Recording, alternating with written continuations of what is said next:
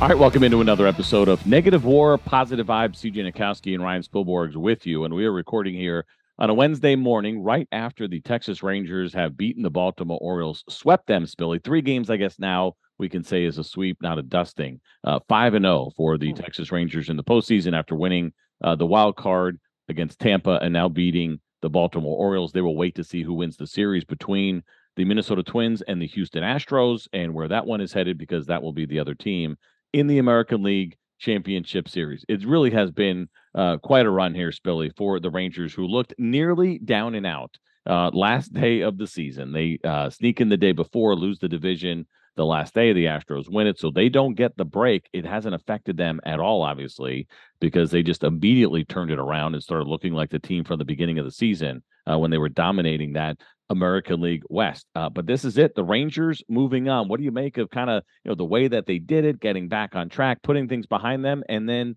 I think we have to get into that discussion about kind of almost no days off and having some momentum here for the Texas Rangers. Yeah. So sometimes you kind of see things coming, right? Like you could see, like they had a nice win here. This guy got healthy. This guy's starting to swing the bat well. The Rangers' little run right now, you had no indicator. No indicator. They lost the last game of the season in Seattle. They had they were shoved against by the Mariners. They had to win that game. They get the division. They get the bye. They go to Tampa Bay right after that with what felt like a sad team. So we had no indicators that the team was about to go on this run. Couldn't see it. The last week of baseball, the last month of baseball for the Rangers, everything felt like it was coming to a sad end. Somebody was going to leave this season sad. It ended up being the Seattle Mariners. And so as we were watching everything kind of unfold, and then you realize once they got to Tampa Bay and that very first game against Tyler Glasnow, I saw the quality of at-bats. You see them win that game, and you're like, oh, okay, they look pretty good. You had a nice start. I think that was the start for was it Jordan Montgomery had that first one, or was it Nathan Eovaldi with that one? Montgomery had game 1 in Tampa, and then it was Eovaldi in game 2. Yeah, so in that one, it's like, okay, Montgomery against Glasnow. Glasnow didn't have great command, but you could see the at-bats from Texas, and then Montgomery was just dealing. And we were talking about this when it came to, the question mark around the Rangers was how would they survive with the bullpen that was fractured, that wasn't pitching well. We saw Aroldis Chapman and Jose Leclerc, and you saw the thing with Hernandez down the stretch in Seattle. Like, oh man, like this Rangers team is about to go to play Tampa Bay, and they're not good. Like the offense is MIA, and if you get to the bullpen, it's over. Well, you get a start from Montgomery, the offense scores enough. Sloppy game from Tampa Bay in that one, but it was like, oh, okay, the Rangers, there's a version of the Rangers that we hadn't seen in a while. This could be the first half Rangers team. Then you see the next game, and that's when Eovaldi shoved.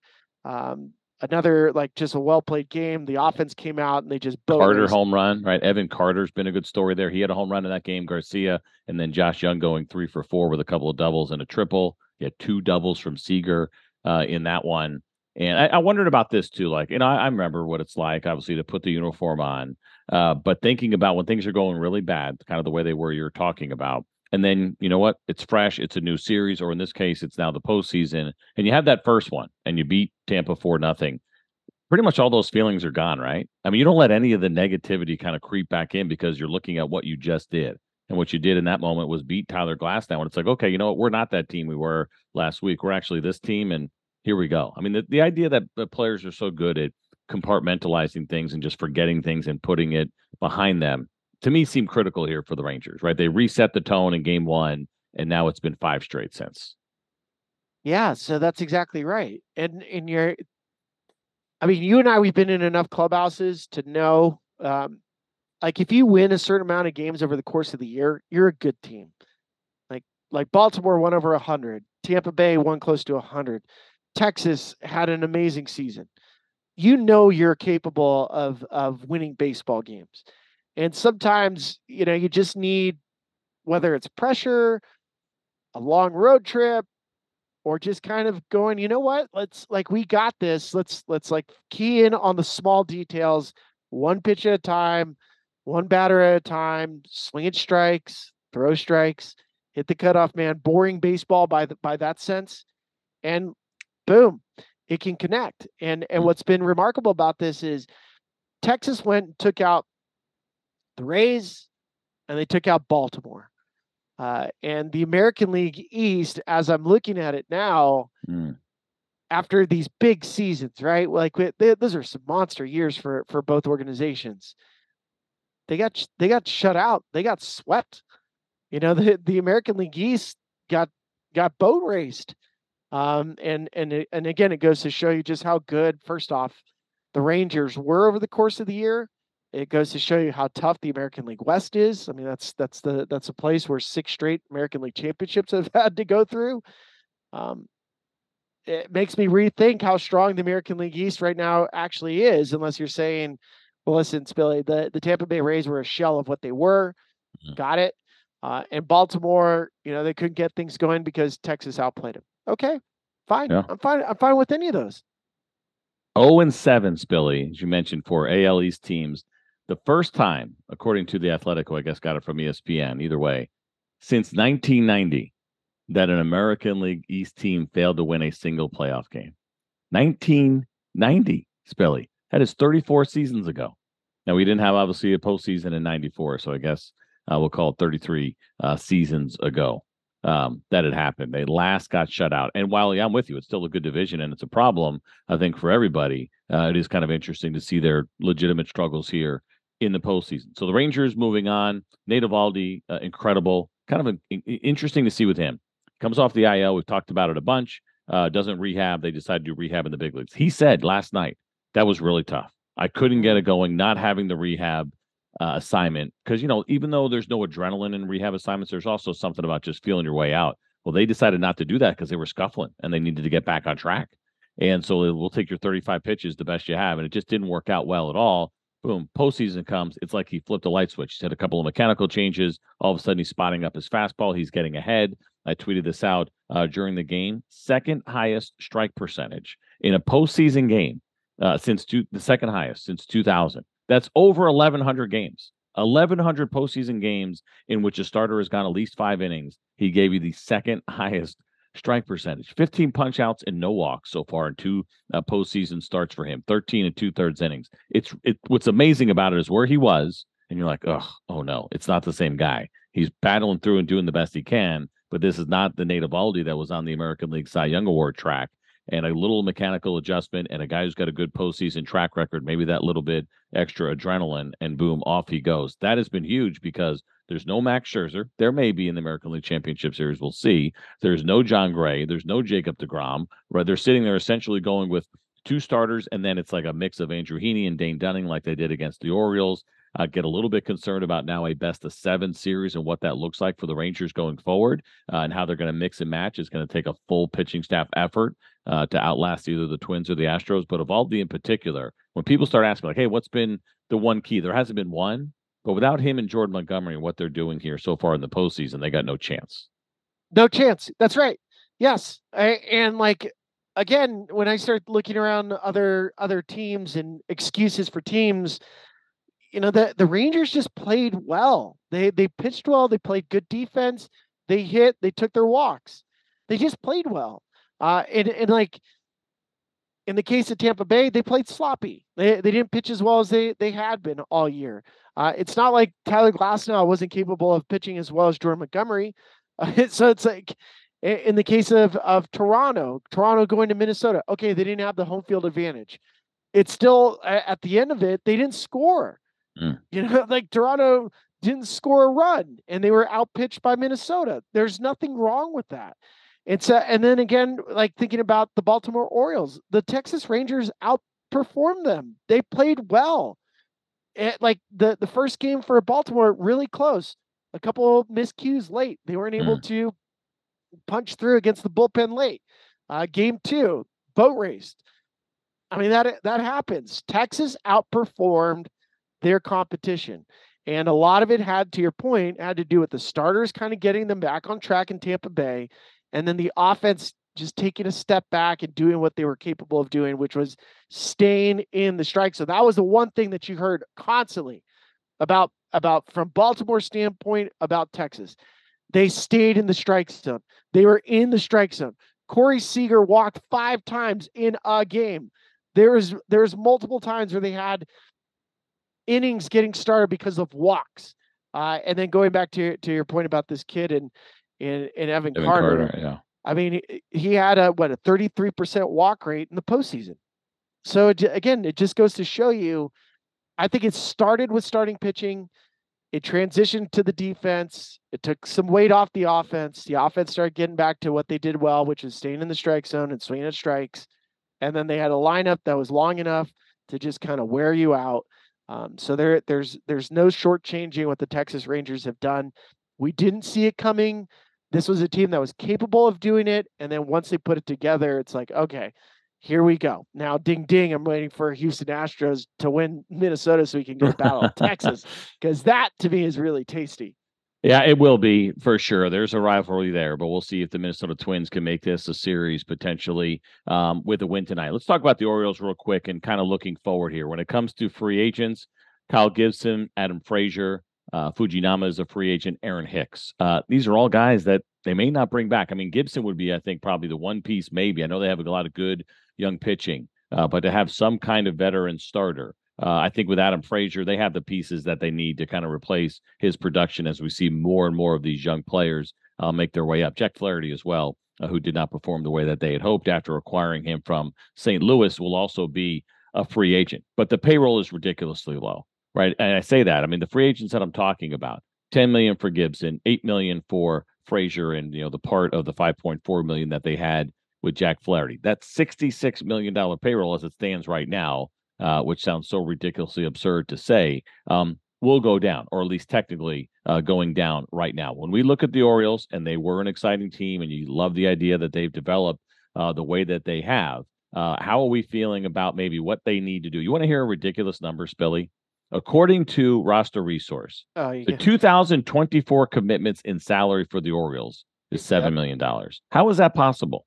Either way, pre-arbitration, Chris Davis not being on the salary anymore. That's crazy. $7 million, not counting the arbitration eligible guys. Where do they go from here? I think they go up. I mean, there's nowhere to go, but to continue to move forward. I think there's how, I guess maybe is the better. Like, what do you think they do here? Where's the moves? Where's the investments? Again, young, exciting team. They did not show up in the postseason. You get that experience. That's great. We expect them to be back. What do they have to do to make that happen? I think there's some trades to be made. I'd have to look at the free agents. I mean, I'm fine if you're signing some of these players. Like I could see, like moving on from Adam Frazier because you have so many young infielders. You're probably trying to figure out a way to offer a couple more years in the contract to Anthony Santander. You're probably looking at trying to figure out some sort of contract with Adley Rutschman if he wants one, even though he's all pre-arb. You're trying to follow the blueprint of the Atlanta Braves. Gunnar Henderson is probably another one. Maybe there's a pre major league debut contract with Jackson Holiday. So you start creating that long-term core. Yeah. Understanding what you have. You also have too many players in your organization, right? Like a Joey Ortiz. You have a Kjerstad that possibly is your DH in the future, or you can use him as a piece to maybe get another arm. So yeah, I mean, my guess is I probably would shy away from like totally using free agency, especially since they built this young core. I'd probably use that as if I'm gonna, and you and I, we've talked about this. If I'm a player, I rather go through arbitration to make the most amount of money. If I'm a front office, I'm offering below market, or at least deals that give me security of these players and control for several years. So that's why like the Atlanta Braves are what they are, is because they got Albies below market and Acuna below market and Austin Riley below market and Matt Olson ultimately below market. And so you have these really nice position players that don't cost you as much as it should, which keeps you relevant for longer. So I think if I'm Mike Elias, if I'm that front office, I'm starting with locking up some of my young players first, the ones that I think are expendable, I'm looking to trade to get some controllable arms. And then at the very end of the players that I can't trade for controllable pieces is when I go to the free agent market, but nothing outlandish, nothing outrageous. I'm 2 to 3 year deal type players on pieces that you need. Maybe another arm in the bullpen, all these different things. So there's a lot to do to put them in a really good position to succeed. Yeah, the bullpen's an interesting one because that ended up being a problem. Once Batista was down, Cano was struggling and trying to figure out. We kind of hashed it out a little bit on loud outs yesterday. Where are you going to go in the biggest spots? They had gotten thin. All of a sudden, the bullpen had really lacked the swing and miss that you need in the postseason. Brandon Hyde, I think they got to get him done as well. He did some really nice work. He has seen this entire thing through. And what's rewarding about that is that he was there when it was brutal. He was there last year when they traded really important pieces away. They still fought. They still scratched and clawed. He led this young group to take over that division from the Rays, and sometime in the middle of the season, they held on. The Rays kept coming. You don't see it too often. You don't see it too often where a manager has you when there's no resources poured into your team. There's no expectations. You're there essentially to coach as opposed to manage. And now he's there while they're winning, and he deserves to be there. He did a great job. So hopefully they take care of him as well. But it's interesting because what happened last deadline, you and I were kind of beating on the Orioles for not making a big move. And we were trying to put the pressure on. You got to do something big. You got to do something big. I think it cost them. And they resisted to some degree. Now, Jack Flaherty didn't work out. And I just wonder if you're Mike Elias, and I do think he's very calculated and he's done great, how much that weighs on you, or do you still, like so many of these front offices now, they don't seem to waver, right? They stick to the plan and that's it, right? Just like the Toronto Blue Jays situation with Barrios, and there's a plan in place, whether it's in game or whether it's what we're doing in the offseason, where I look at the Texas Rangers and Chris Young and saying, you know what, we got to change a little bit. We got to make a move. You know, they were so aggressive in the offseason, and yet they were ultra aggressive at the deadline, right? Bringing in Max Scherzer, bringing in Jordan Montgomery, moving on from some pretty good pieces. Now that system is still in a pretty good place, but they were not afraid to go ahead and spin and make the big move. That was the criticism of Heimblum in Boston. Are you afraid to make the big move? Well, they ended up not going to the postseason and let him go. And now we're hearing some rumblings after the fact about some deals that could have been done that he said no to. And some of it, you know, never know exactly what's true and what's not, but I'm sure some of it, no doubt, is there. And that's why they made the decision. And so now in the case of Mike Elias, who's got this ridiculously low payroll, but won a division, a tough division, and, you know, they get bounced first, swept really in the first series in the postseason. Will he, as we've talked about in the past for certain front office executives, be able to come out of that show a little bit and go to ownership and say, listen, that was great. This was good. We want a title. In order to get a title, we got to go over the top a little bit. We got to make some uncomfortable moves. Yes. And again, like, it's funny when you really think about some of these executives, and like in the case of Mike Elias, like he helped build the Astros. He certainly helped build this farm system with Baltimore. There's no second guessing that. You cannot discredit what he's been able to accomplish. But then you're also wondering, do you have the ability to go, like find yourself in between like a Dave Dombrowski and an Andrew Friedman, and like somewhere where like you don't want to go all New York Mets or New York Yankees.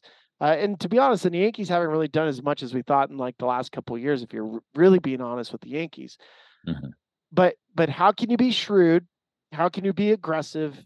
How can you do moves that meet your short-term needs as long as your long-term goals, and then make this team better? I think ultimately, going back, and I still continue to kind of pound both Baltimore and Cincinnati, CJ, just because those are the two semi-passive teams with organizations that had organizational depth. And I thought you could acquire some players that could have met their immediate needs without, trading Jackson Holiday or, like any one of your top prospects in the, like in Christian Encarnacion Strand. Like you didn't have to do that. Mm-hmm. So, like I saw Paul Blackburn as a possible option. Even if you did do Jack Flaherty and a Paul Blackburn, that gave you extra organizational depth from the Baltimore Orioles standpoint. They probably needed an extra arm. I love Scott Barlow. I thought that was, even the cost that I saw when Scott Barlow was acquired was not something that was going to kill the Baltimore Orioles in any way. So I just think, going back to Mike Elias, like he has this aspect of his GM skills down solid, I don't think he has this aspect of his GM skills down pat. Mm-hmm.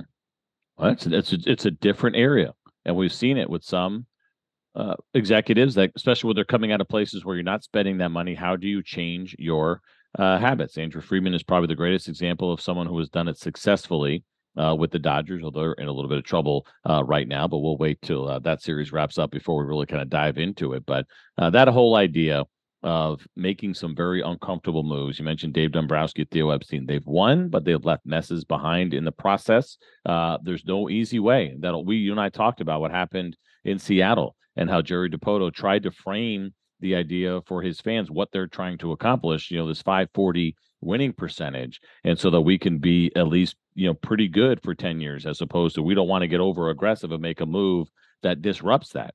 Well, would you rather be the Florida Marlins when they went on that run when they were the Florida Marlins and winning in 97 and winning in 03, but it was garbage in between and after? Yes, for Marlins fans, that's a yes, because they want the ring. There's no guarantees you're going to win it. And it's not as fun to go through it. But I get it from a business standpoint, and quite honestly, from a job preservation standpoint, keep your team pretty good for a period of time where there's not too many lows, but there may not be the big time highs.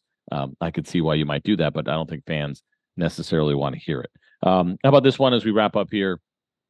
The playoff format has come into play. My bigger complaint about it, and I know I said it enough, and I'm beating this horse to death, but has been the way the seeding works and the idea that the Minnesota Twins, with the seventh best record in the American League, got home field advantage. If they end up beating the Houston Astros, they get home field advantage in the ALCS. That's crazy to me. That is, to me, and I get it. It's a one-off. It's not going to happen very often.